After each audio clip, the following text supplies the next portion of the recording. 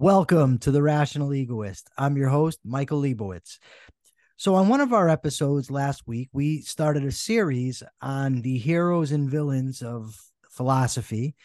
And we were lucky enough or fortunate enough to have with us Professor Andrew Bernstein, who's an expert on the subject. And he's back with us today to continue talking about it. He received his PhD from the Graduate School of the City University of New York, and he has taught and lectured at too many colleges for me to name. He's an advocate of Ayn Rand's philosophy of objectivism. Dr. Bernstein, welcome back to the show. Oh, Michael, it's good to be back. Thanks for having me on. Okay, so last time you were here, we ended with Aristotle, and we decided that Plato was a villain of philosophy and Aristotle was definitely a hero. So where and who should we be talking about next? Well, before we go on, I just wanted to qualify that I agree that Plato ultimately is a villain, but he also did a lot of good things. Okay, good point. Including mentoring Aristotle. So he's a mixed case.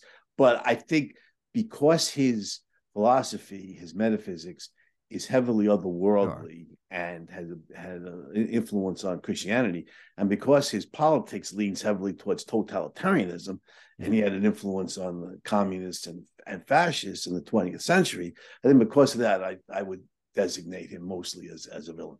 Now, partly to your point, I think perhaps we should clarify is that when we say he's a villain, what we mean is that his philosophy has ultimately led to very detrimental consequences. Right. We're not saying that he was running around attacking people or he was some kind of serial killer. Right, Mike. And not as a misrepresentation or misunderstanding of his philosophy. The otherworldliness is real, and otherworldliness is not real. The otherworldliness it's real. It's a real part of his philosophy. Absolutely. Right? Yeah.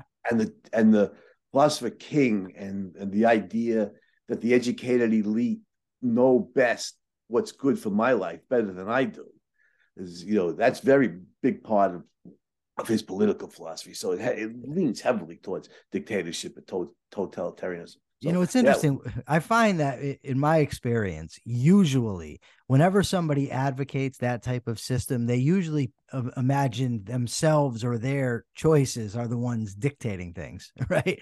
It's never they're going to be the ones dictated to. Good point, Michael. 20 years ago when I was doing the research for my book, The Capitalist Manifesto, I came across a great quote.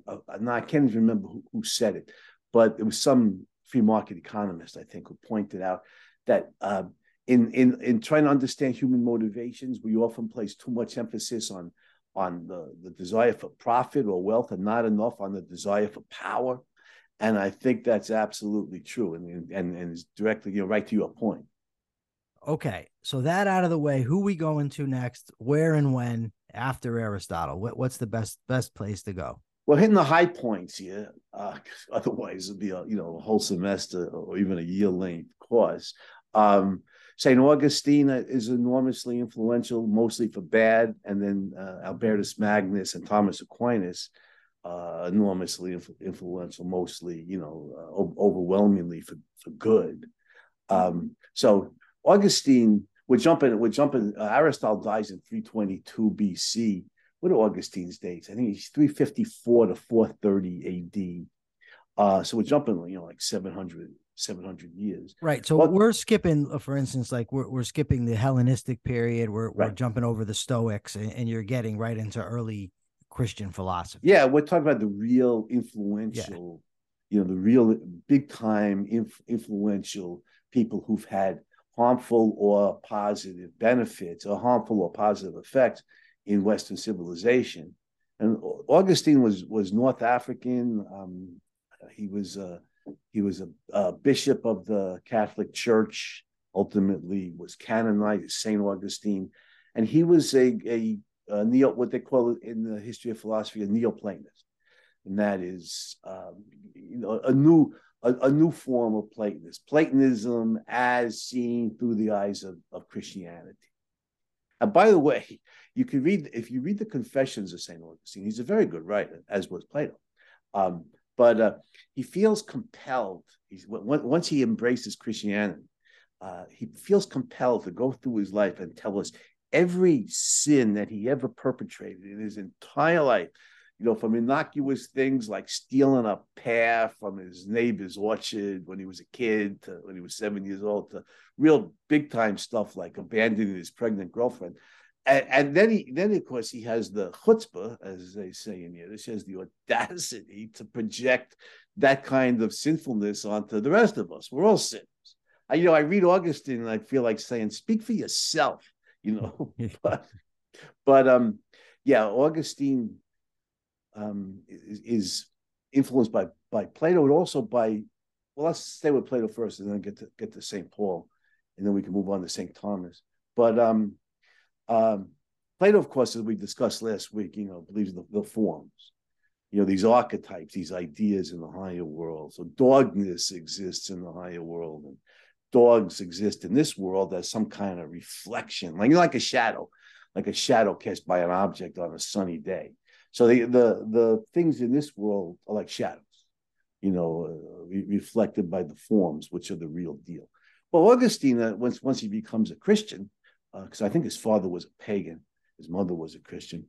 Once he converts to Christianity as a young man, he points out, logically on these premises, that ideas don't free float around in realities, somewhere like Plato claims.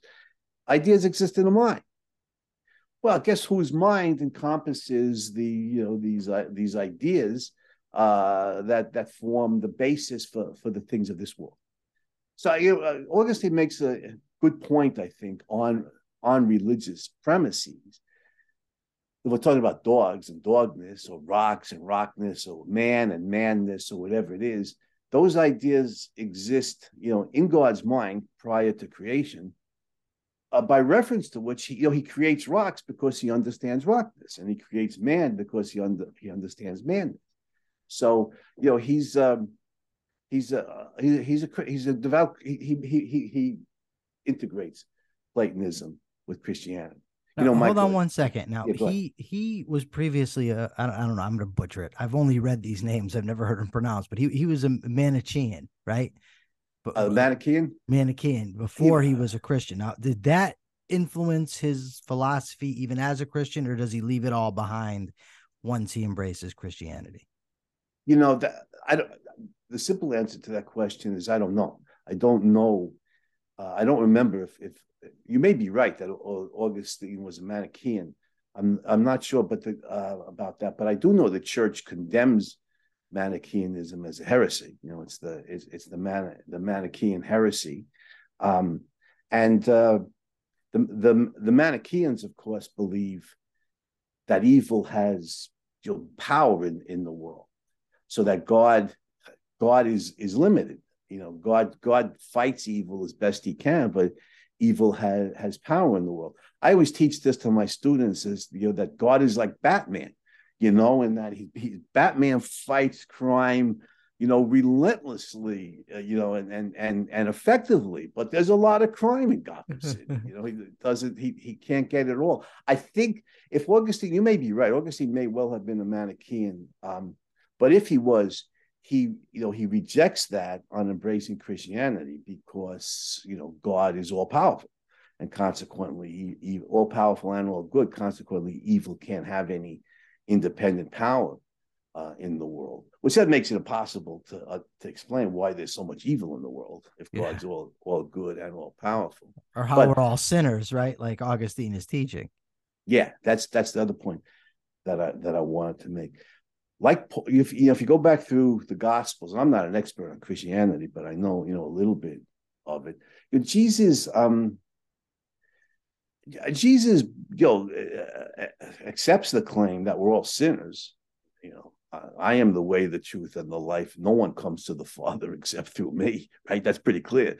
If we don't accept his sacrifice on the cross, we're going to burn in the big barbecue downstairs for a long time. But Jesus emphasizes God's mercy. God loves us. He doesn't want to punish us. He sent his only son to suffer for us, and so on and so forth. The iron fist of Yahweh, the Old Testament God, is encased in a velvet glove in Jesus. But Paul, the Apostle Paul to the Protestant, St. Paul to the Catholic, Paul stresses, just the sinfulness of man. We're all sinners, so on and so forth. And you get these two strands in Christian morality that come down. One from Jesus emphasizing God's mercy, the other from Paul and the Old Testament emphasizing the sinfulness of man and God's anger and punishment. And Augustine's definitely in that Pauline camp. They were all sinners, and you all deserve nothing but to go straight to hell. Do not pass go, do not collect $200, just go straight to hell. Augustine's philosophy dominates the Dark Ages, roughly the 5th to the 9th centuries AD, and the early Middle Ages. So Augustine has a major influence here. And not just, he's not the only one. He's a major philosopher of Christianity, but as a powerful spokesman for Christianity, he has a tremendous influence through the early Middle Ages. In City of God, how much influence does that have on politics, culture? Does that have the same type of impact as the Confessions? I think that Augustine's famous book, The City of God, it definitely has an impact in that day. Augustine dies in the 5th century AD. Was he living? Was he in Carthage? But somewhere in Hippo is somewhere in North Africa.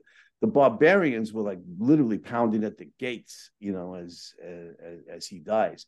If I remember his lifespan correctly, City of God is an answer to the pagan philosophers. That if Rome, this is Gibbon later on picks up on this theme in The Rise and Fall of the Roman Empire. Or was it Decline and Fall of the Roman Empire? Gibbon's famous book in the 18th century. It's Decline, yeah. Yeah, Decline. Yeah, thank you. Decline. You did a lot of reading when you were on ice, didn't you? I actually never read that, but I do know the title. I came across it a lot. Yeah, thank you. Decline and Fall of the Roman Empire. Did you just say when I was on ice? Yeah. Okay, that's great. I grew up in Brooklyn, so but anyhow, the City of God. Pagans pointed out that when Rome was pagan, it flourished, and then Christianity became dominant. We became a bunch of wimps, became a bunch of turn the other cheek wimps, and you can't do that with barbarians, so on and so forth. And Augustine in the City of God is answering the pagan philosophers on this. He claims that there are two cities, metaphorically. There are two communities. There's those who embrace God, and then there's those who embrace the earthly city.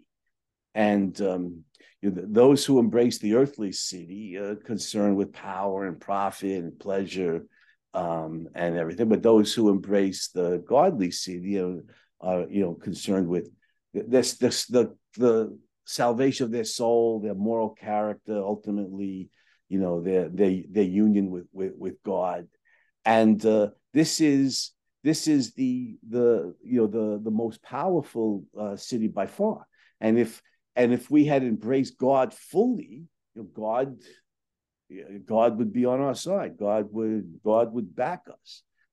So Augustine's argument amounts to, one, Rome didn't embrace Christianity soon enough or nearly enough to be fully supported and be a godly city and be supported by God.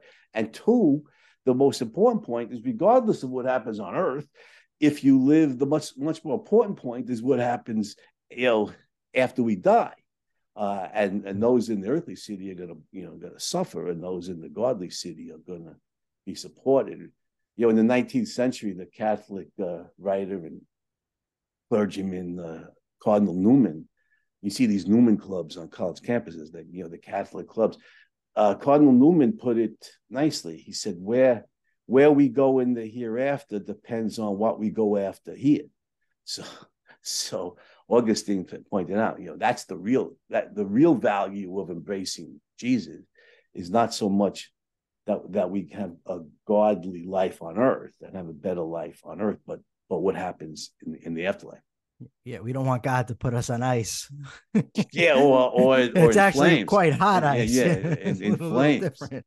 Yeah, but yeah. One last point on Augustine, Michael W.T. Jones, a famous historian of philosophy, points out that in this period, the Dark and Middle Ages, let's say from the 5th century AD to roughly the 12th century, when you start to see what they call the medieval Renaissance, it's a good 600 years. Um, the the concern, the focus is on not on knowledge of nature, but on the knowledge that'll enable us to gain salvation. And Jones puts it very nicely because leprosy was a horrible disease back then. He says the cure for leprosy wasn't so important, but not knowledge of what would gain us salvation was important. And Augustine's one major spokesman for that view, and rejecting the knowledge of this world for knowledge of the next. So, how much do you think Pauline Christianity and Augustinian Christianity, how big of a part did they play, or how responsible are they for the Dark Ages? That variant of Christianity that seems to have taken hold. Um, well, I think any variant of Christianity, it's I just read, to your point, Mike. I just read a few months ago Catherine Nixie's book, the Darkening Age, I think is the title of it. It's very good. I recommend it. She's a classicist on Christianity's impact on the Roman world. The Christian apologists have long told us that Christians were, tormented by the pagans, which to some extent is true. But the real violence was when the Christians came to power is what they did to pagan culture, the great Greek culture. I mean, they butchered Hypatia as one example. In Alexandria. If you ever saw the movie Agora, No, I've never seen it. well, but Hypatia, a brilliant pagan mathematician, scientist, they carved her to pieces. They butchered her. They burned books. They burned a lot of the poetry of Sappho, the great Greek poetess. They tore down a lot of the brilliant architecture from the Greek temples and the statues of Greek gods. They destroyed a lot of. There's a lot of Roman writings, from some of the great Roman writers that we don't have anything of. Most of it was destroyed. What was destroyed mostly was destroyed by Christians. So I say Christianity in any form. And later on, Islam did the same thing. And back in the day, the Orthodox Jews also fought, desperately against the Greek influence. That's the story of the Maccabees. That was why I would never celebrate Hanukkah. The Orthodox Jews, and I called them the Taliban of their day. They were religious fanatics. They were dead set against the Greek influence and encroaching upon Jewish It's culture. a good thing we each have a Jewish last name. Otherwise, we might be getting canceled after that remark. That the Maccabees were the Taliban. Yeah, yeah, Yeah. yeah. But we're hitting Christianity really Hitting hard, them and all. Islam. Spare no faith. Yeah, but anyway, to answer your question, uh, I think Christianity is largely responsible for the Dark Ages because, first of all, when I debated Dinesh D'Souza on Christianity, good or bad, and he didn't seem to know that some of the barbarian tribes that sacked Rome were Christians. Some of them were pagans or polytheists. Some were Christians. But the key point is that all of the pagan tribes that sacked Rome quickly converted to Christianity by roughly 500 A.D. They're pretty much all, or the 6th century A.D. anyway. They were pretty much all Christians, and it was Christianity's animus towards their emphasis on faith in the Bible and their animosity towards the Greek rational approach that caused them to burn books and so on and so forth. 520 something AD. Who was the Justinian? I think just the Emperor Justinian, ruling the Eastern Empire, was one example, closed the pagan schools of philosophy in Athens, including Plato's Academy, which had existed for like 800 or 900 years. I think Aristotle's Lyceum had already closed down not so long before that. But he closed all the pagan schools, forbade any pagans to teach, and that the Greek emphasis on reason was inherently subversive of Christian faith, and yeah, the only thing that was important was God and the Bible and the requirements of salvation. All of the wisdom of the ancients, the Greeks in particular, but also the Romans, was of no value. In fact, it was an anti-value, it was a disvalue to them. That's why they burned. They burned so many. But Aristotle's works, except for his logic, were lost in the West for centuries. So yeah, Christianity in any form, I think, is largely responsible for that. Their hostility towards education, educating the mind, and towards reason. So how do we get out of that? I'm imagining if philosophy gets us into it, in this case, the religious philosophy of Christianity, that philosophy gets us out. Yes. So how does that happen, and when? Yeah, that's a great question. Speaking of Islam, Islam plays a role here because Muhammad's dates were what, 570 to 632 AD. In his lifetime, his followers conquer Arabia. Islam's the one true faith.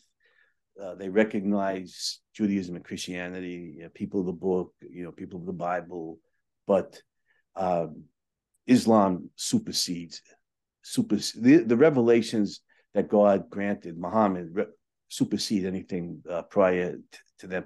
And they closed the door. There will be no further revelations. That's it. God locked up shop. There's anybody who claims any revelations from God after this is bogus. So, consequently, Islam is the one true faith, and God mandates it's got to rule the world. So Muhammad was a warrior. His followers were warriors. They erupt out of Arabia, 6th century AD. They conquer the Middle East. They conquer large parts of the Far East. They invade Europe repeatedly. They conquer North Africa, and in conquering large parts of the Byzantine Empire, the Roman Empire in the West had collapsed, but the Roman Empire in the East ruled from Constantinople, not from Rome, but the eastern portion. And by then it's called the Byzantine Empire, right? They changed Correct. the name, but it's just the Eastern. When you're saying Eastern Empire of the Roman Empire, it's now not now, but then it was the Byzantine Empire, right? Correct. Okay. And it was heavily Greek, and much of the Greek writings had survived. And in conquering large parts of the Byzantine Empire, the Muslim scholars found the writings of Aristotle and other great Greek thinkers and writers. And to their credit, they were fascinated by what Aristotle had said. And Aristotle becomes like the patron philosopher of early Islamic intellectual culture. And one of the caliphs, the heads of Islam in Baghdad, set up what he called, the English translations, a school of wisdom, and to teach philosophy, to teach Greek philosophy, to teach particularly Aristotle. They set up a translation movement in Baghdad that lasted for several centuries, and they sent to Constantinople. They got other Greek texts and other works of Aristotle. They translated them into Arabic, and this is the golden age of Islam, which was real, by the way. It's not a woke, politically correct, delusion. It was the golden age of Islam was golden. The Islamic thing, some of them were religious, some of them not so much, but the Islamic world was more tolerant of free thinkers back then, and they made enormous advances in medicine, in mathematics, in astronomy, and in many branches of science. Literature flourished. The Arabian Nights is what we know most. 1001 Nights is what we know mostly from that era. But that was considered minor stuff to the Arab and Persian Muslims. There's great poetry written by a number of Islamic writers. So this was a real golden age. Now, how does that affect the West? Well, the golden age.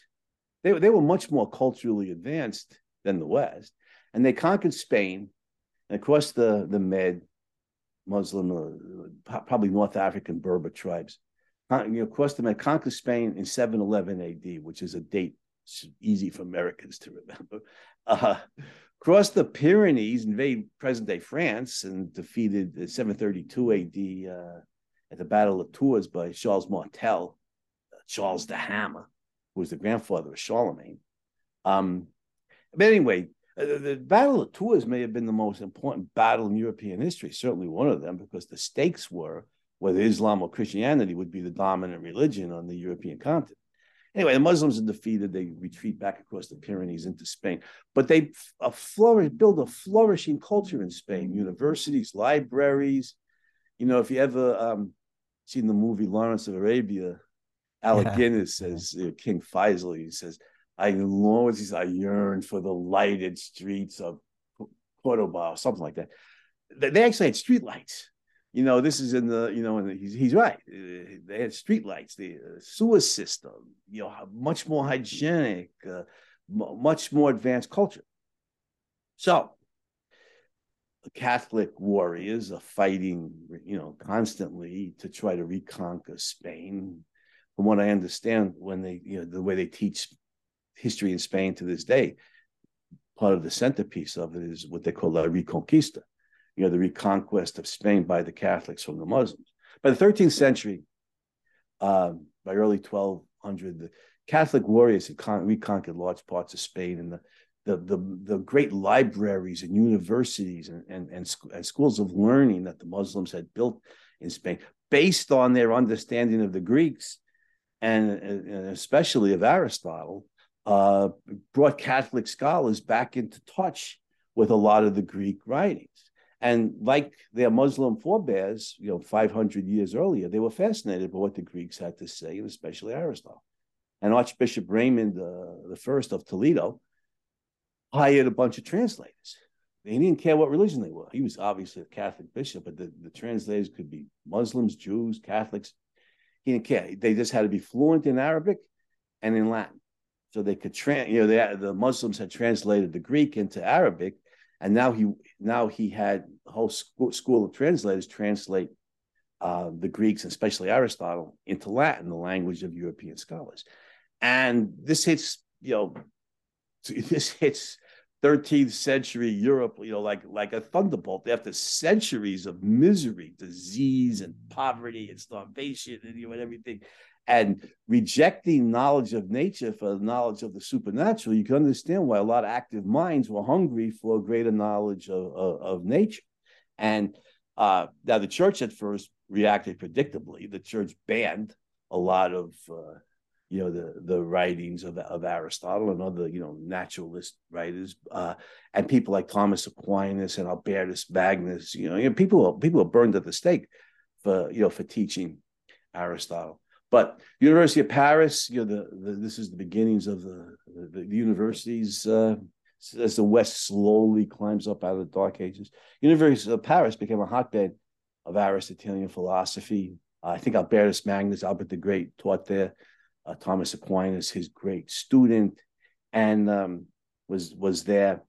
And we start to see Aristotle be widely studied in the nascent Western universities. So which of these philosophers would you say is the biggest conduit of Aristotle? Who brings him into I guess it would be the late Middle Ages. Who brings him into the late Middle Ages and makes Aristotle great again? Right. They call it late Middle Ages. They call it the High Middle Ages. That's correct. Have to be St. Thomas Aquinas. But we should say something about his great teacher, Albertus Magnus, okay, who was an Aristotle scholar, a scientist, a philosopher. The great thing about Albert, and he lived to be like 80 years old. Nobody knows his exact dates, but roughly 1200 to 1280 or 1280 something. Albert sailed the North Sea looking for specimens. He was a researcher. He was an empiricist. He was, like Aristotle himself, he was fascinated by nature and observable fact. Not, the old Augustinian tradition was that, the things of this world exist, only as projections of the forms. And so and the forms, of course, exist as ideas in God's mind. So in knowing God's mind, we would know whatever we needed to know about nature. Well, Albert, no, no, that's not the way to study nature. Biology is not a subcategory of theology, for God's sake. He was researching and getting, like Aristotle himself, getting specimens and examining different life forms via observation. So he brought Aristotle's scientific spirit and fascination with biology. He's a seminal figure in that regard. But his great student, Thomas Aquinas, later canonized, Saint Thomas, is widely considered the greatest Catholic philosopher of history and maybe the greatest religious philosopher as such. He's the main conduit of Aristotle. He undertakes, St. Thomas does, this vast synthesis between Aristotelian philosophy and Christian theology. And to a remarkable degree, those two are irreconcilable, but to a remarkable degree, he gives an explanation of how these two can be integrated. He says, his famous line, I think the key to St. Thomas's vast system is his famous line, grace perfects nature. There's no antipathy between the other world and this world.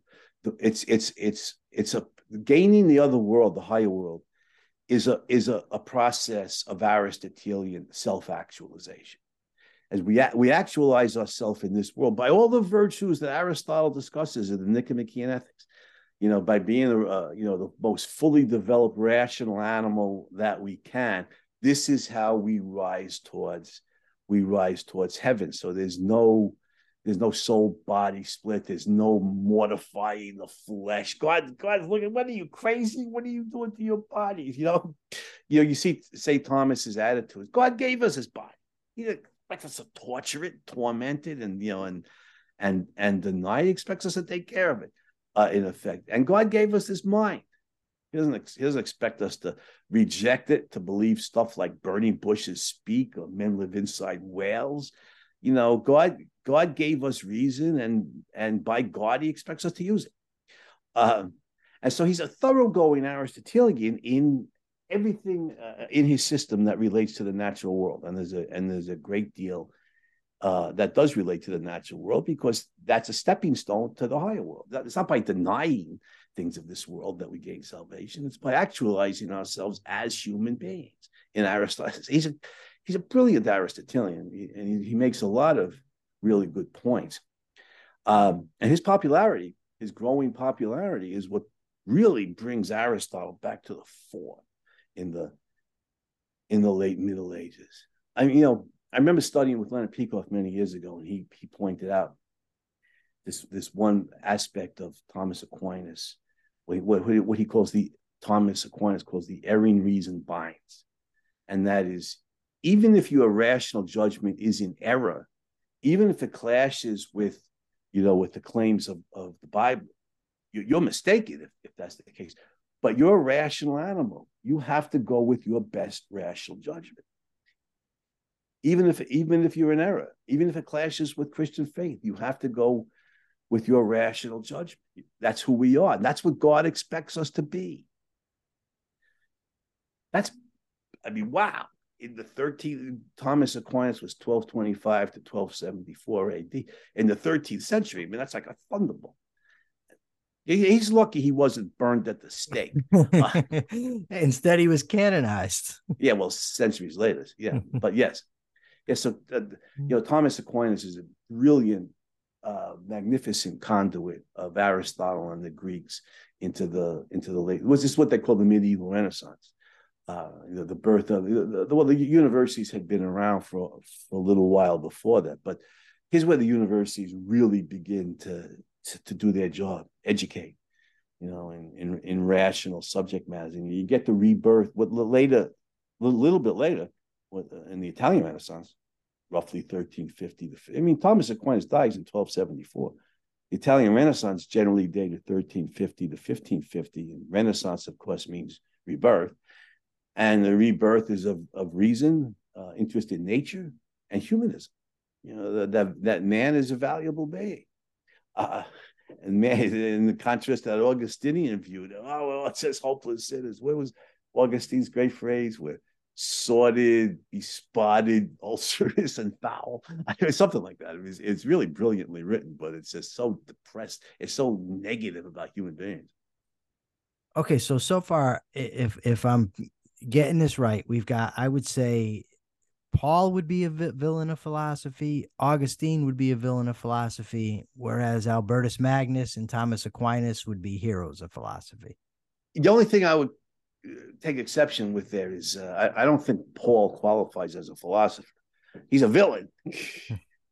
I think he qualifies as a philosopher, as a religious leader. I agree with you, but he is the reason I put him in there. He's certainly not a philosopher, but he certainly is an influential thought leader.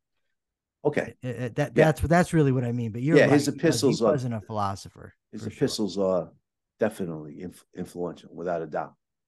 All right, so Aristotle starts to take hold. Aquinas is teaching it. In my view, now there's a lot of philosophers, once the Enlightenment comes around, and thought leaders like Luther. But in my view, the most important of the philosophers, I would skip Grote in Hobbes. And I think that in terms of impact, I would say Locke. Would you disagree with me on Locke's impact? Are there any philosophers before Locke that warrant mention in terms of this discussion? Yeah, Descartes. Okay, Descartes. All right. Yeah, you're right. I forgot all about. I'm thinking of British philosophers. You're right. Well, you're absolutely right about Locke. Locke is enormously important, and I think overwhelmingly, a hero in that, like you said, in that his ideas are very life-giving, both in epistemology and in politics. But Descartes is often considered the father of modern philosophy, and there's good reason to think of him in that way. So Descartes is 1596 to 1650. So we've jumped several centuries. By this time, Aristotle's philosophy dominates the universities, and the modern philosophers, Descartes, Hobbes, they refer to them, those Aristotelians, contemptuously as the schoolmen, sometimes the scholastics. But here's hold on 1 second. Does that mean, I've heard those two terms and they seem to be used interchangeably, schoolmen and scholastics. Are they the same people? Very often, yes. Okay. Yeah. Here's the bad news. The students of Thomas Aquinas, and not just literal students, but people who studied him, centuries later, they're Christian Aristotelians. They're like Thomas himself. They're a combination of Christianity and Aristotle.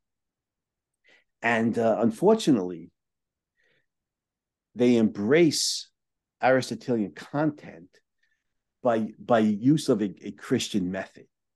And that is, they almost take what Aristotle says on faith. Aristotle says this, well, that's it. They treat Aristotle, this is serious. They treat Aristotle like it was the word of Jesus or the word of Paul or the word of some of the founding church, founders of the Catholic Church. It's like he's an infallible guy. Now, Aristotle, of course, understandably made many errors in physics. But the schoolmen, the Christian Aristotelians, we could just call them the Christian Aristotelians, even though that's a big mouthful.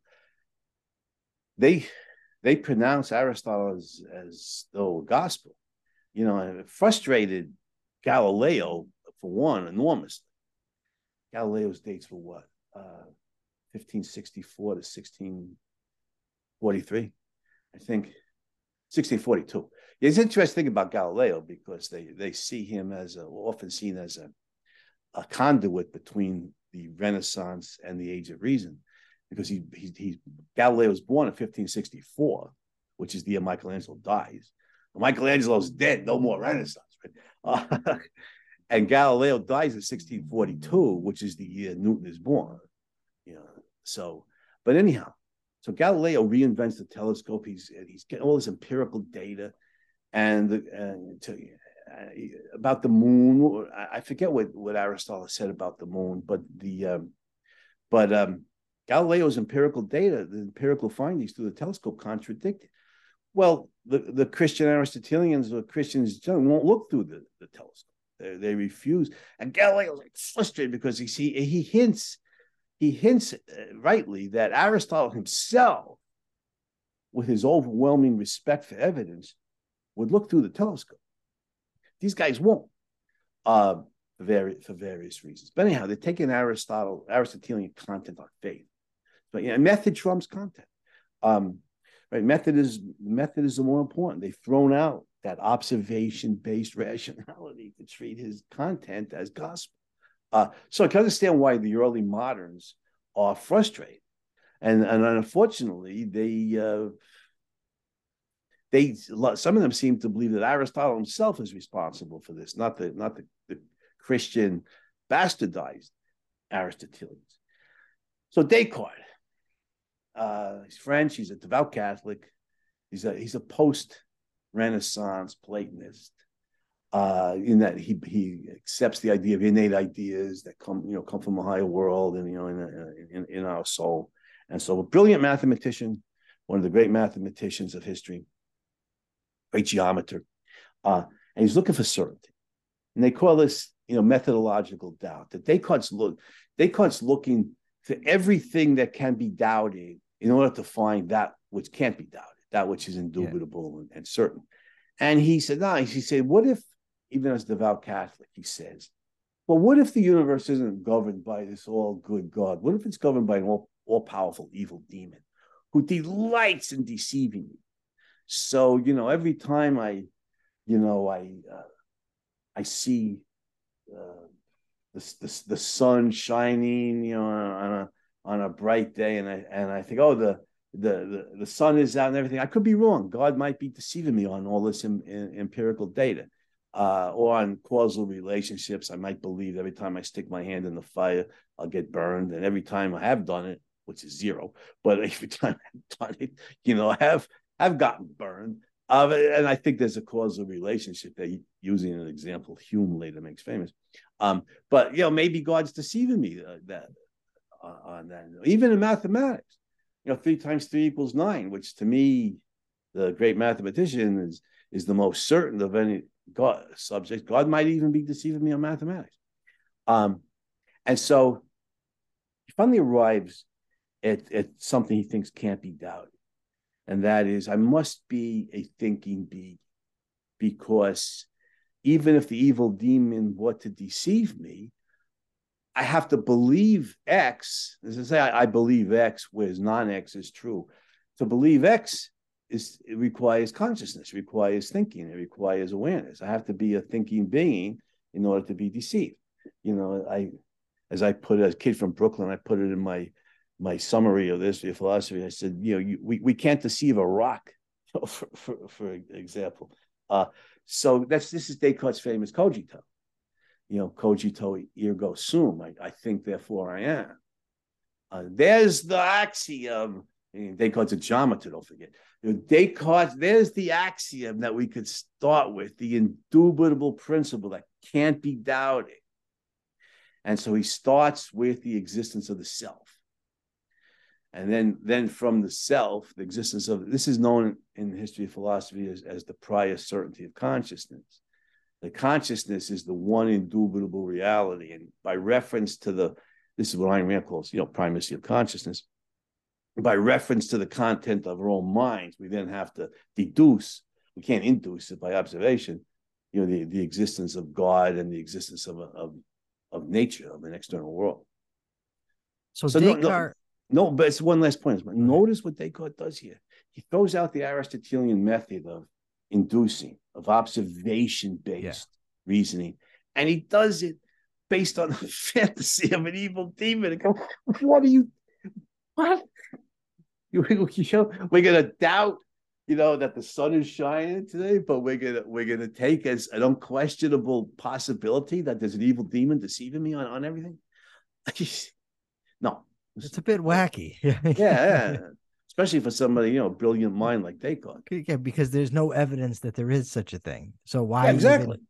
Exactly. There's a lot of evidence the sun is shining. There's no evidence there's an evil demon. I've often thought mathematicians should be legally debarred from philosophizing. They tend to be so rationalistic.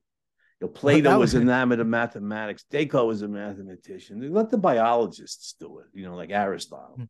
that was actually going to be my question: is Descartes would he properly would be classified as a rationalist, and he adheres to the coherent theory of truth, right? With that's the way you would formulate what Descartes was.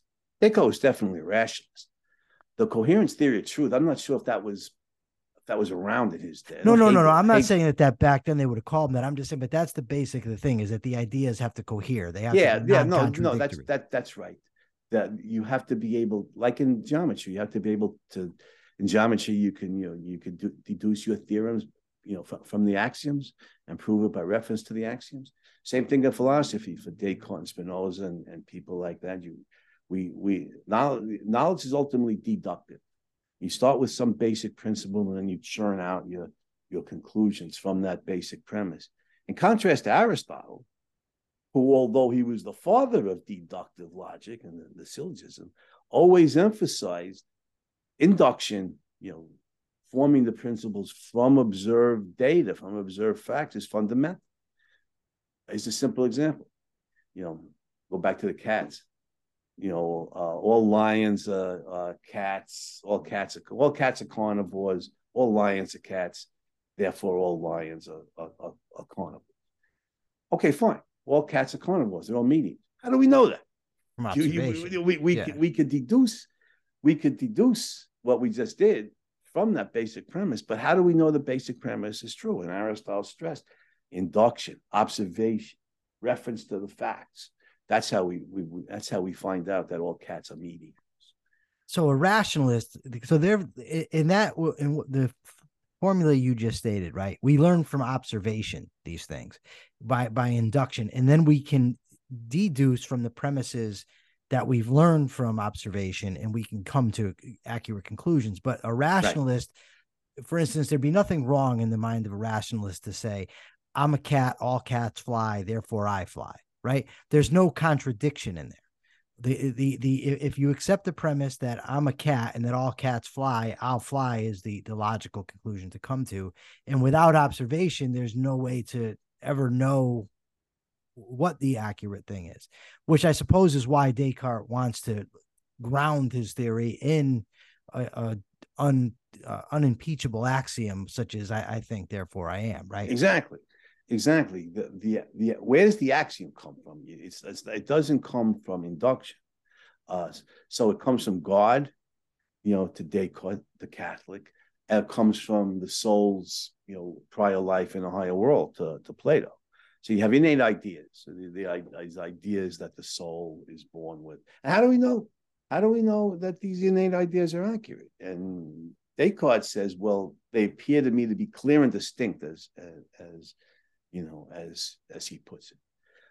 To go back to geometry, the parallel postulate that the two lines running parallel to each other, certainly on a flat surface, won't meet. Well, that makes sense, right? And if that's a basic axiom, then we can, we can then deduce certain things from that. But the axiom itself, it's to Descartes, it's just if the idea is clear and distinct, then it has the qualifications, and then we could begin to deduce from that. The problem, of course, is it's completely subjective. What's clear and distinct to one person may not be clear and distinct to another. To Hitler's followers, it might have been the idea that the Aryan race is morally superior based on biological inheritance might have been clear and distinct. To them, it's a vague, mushy, imprecise definition of our starting points, which is okay. So This word mushy, is this to be found in the philosophy dictionaries? No, no, but imprecise, imprecise is. But anyhow, so with Descartes, uh, we have here's a couple last points on Descartes. It's often said in the history of philosophy that in the search for truth, the ancients, especially the Greeks, generally looked to nature for truth. The ancients looked outward to nature. The medievals look generally upward to God, and the moderns generally look inward into the self. And then there's a lot of truth, you know, to that. So it's so Descartes we're going to classify as a villain, right? Yeah, he's a great mathematician, but as a philosopher, Villain. yeah, it's woeful. The whole subjectivist tradition in modern philosophy originates with him. And one last point about Aristotle. I point, I pointed out here in my essay here that modern science, people like Galileo, is birthed in what was my exact formulation? I have it here. Modern science was birthed in opposition to Aristotle's content. Tragically, modern philosophy was birthed in opposition to Aristotle's method. And that's I think is an important formulation, because Aristotle made a lot of errors in physics. Galileo and the great scientists of the early modern period absolutely right to reject Aristotle's content and put it on a much more evidential based footing, using the telescope and things like that. But Descartes, the father of modern philosophy, throws out Aristotle's inductive method because he's afraid of being deceived by an evil demon. That's a terrible error. Now, you mentioned earlier that Aristotle would look through the telescope, right? Well, probably. So we don't know what Aristotle. But it seems reasonable. But yeah, he was in love with observation of nature. You would think he'd be fascinated by it. Right. So the thing is, with learning based on reason and observation, we are able to correct ourselves, right? So if you're making an error, so Aristotle's making mistakes, but if he's willing to look at reality through the telescope, now he can correct himself. Yeah, absolutely. But if you're a rationalist or a Platonist and you're stuck in your mind, you're not looking to reality. There's really no way for the self-correction process. I don't know if self-correction is the right term, but I'll go with it for now. There's no way to do that because everything's locked in a Loctite rationalistic system. Your reality can't conflict with you. And it just seems like through all the villains that you've discussed, right? We've gone through Plato, Augustine, and Descartes, and the common theme seems to be is that their consciousness is divorced from observable reality. It's all based on it's either in the world of forms, it's in the mind of God. It's everywhere except for in what we can see, taste, smell, and touch. That's a very good point, Michael. Maybe you should become, get a PhD and become a philosopher. But I don't have the time or the inclination. Well, you have the time. It's the question: do you have a strong enough stomach? Yeah. I find it much better to just talk to smart guys like you or read from smart guys, and I can learn what I need to know. Well, thank you. But you're absolutely right. It's an important point. I mean, Ayn Rand defined rationalism as deduction without reference to reality, and that is not mushy. That is very precise. That's a brilliant definition. So. Yeah, I mean, we could. What would be? I'm trying to think of. Theology. Theology is the whole field. Is an example of that. Logical deductions about God and angels. Yeah, and by the way, angels on the head of a pin. Yeah, exactly. Thing, right? Thomas Aquinas, for all his Aristotelianism, was still a Christian. And he was, Catholic, and he was the world's leading authority on angelology. He knew more about angels than anybody who ever lived. But notice, And you brought up this point last week in reference to the Euthyphro. Does God command X because X is good, or is X good because God commands it? So we start with the Judeo-Christian definition of God, right? The all-powerful, all-knowing, all-good creator and governor of the universe and of man. That's not a bad definition to start with. So God's all-powerful. Always start churning out our deductions. Well, then he can't be limited. X can't be good because if it is, then God has to command X. He can't command non-X. He's all-powerful and all good. And we start churning out our deductions. And the whole field is just relentless deductive reasoning about nothing, about something that's a fantasy and doesn't exist. So that's a perfect example. Theology, not the faith-based Bible thumpers, but people who are actually intellectuals about God and think and reason and know logic. They know Aristotelian logic and they deduce, and the theologians, the intellectuals. They're going to explain how three can be one. Yeah, right. That's good example, the Trinity. Right. Okay, so this is where we're going to stop. I think it's a good place. And next time you're here, I want to get into the sort of the political philosophers, which come, that stuff ultimately comes from the philosophies that they're adhering to, the way they think about human beings, the way they think about nature, about government. So I'm really looking forward to getting into that. Before we go, and Locke, like you mentioned, is seminal. Sure. So before we get to that, is there anything in the eras that we've discussed that you think that it went unsaid and needs to be said? And if not, then just tell us where we can find you. Well, one thing that should be pointed out, I think, is the Christian war on Greek philosophy and on reason for like roughly for centuries. I don't know if 1,000 years may be too long, because Thomas Aquinas and Albertus Magnus revitalized the commitment to reason in the 13th century. 600 years, 700 years. The most difficult things to see are the foregone benefits of a theory, of what didn't come into existence because of the theory.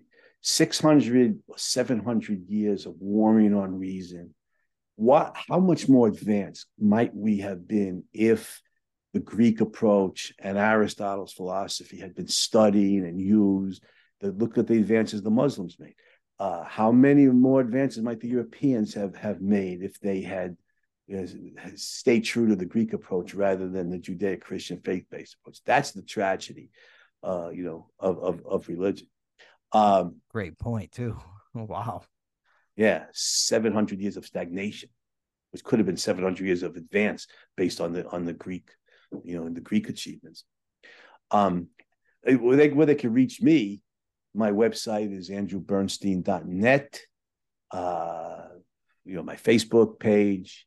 And I think it's mentioned last time, I have a novel coming out soon named Reckoning, because I've long feared that the country's being pushed into race war. And that's what this Reckoning is about, as a race war comes to America. And it's because it's about race war, Michael, is brutal. But it's, if I pat myself on the back, it's very well plotted, and it's dealing with a theme that's not only timeless, colorblind individualism versus racism in any form. The theme's not only timeless, tragically, it's not only timely, tragically, it's timeless. Excellent. Well, thank you very much for being here. And I look forward to having you back on to continue this discussion. For now, this is The Rational Egoist. I'm Michael Leibowitz signing out. Till next time.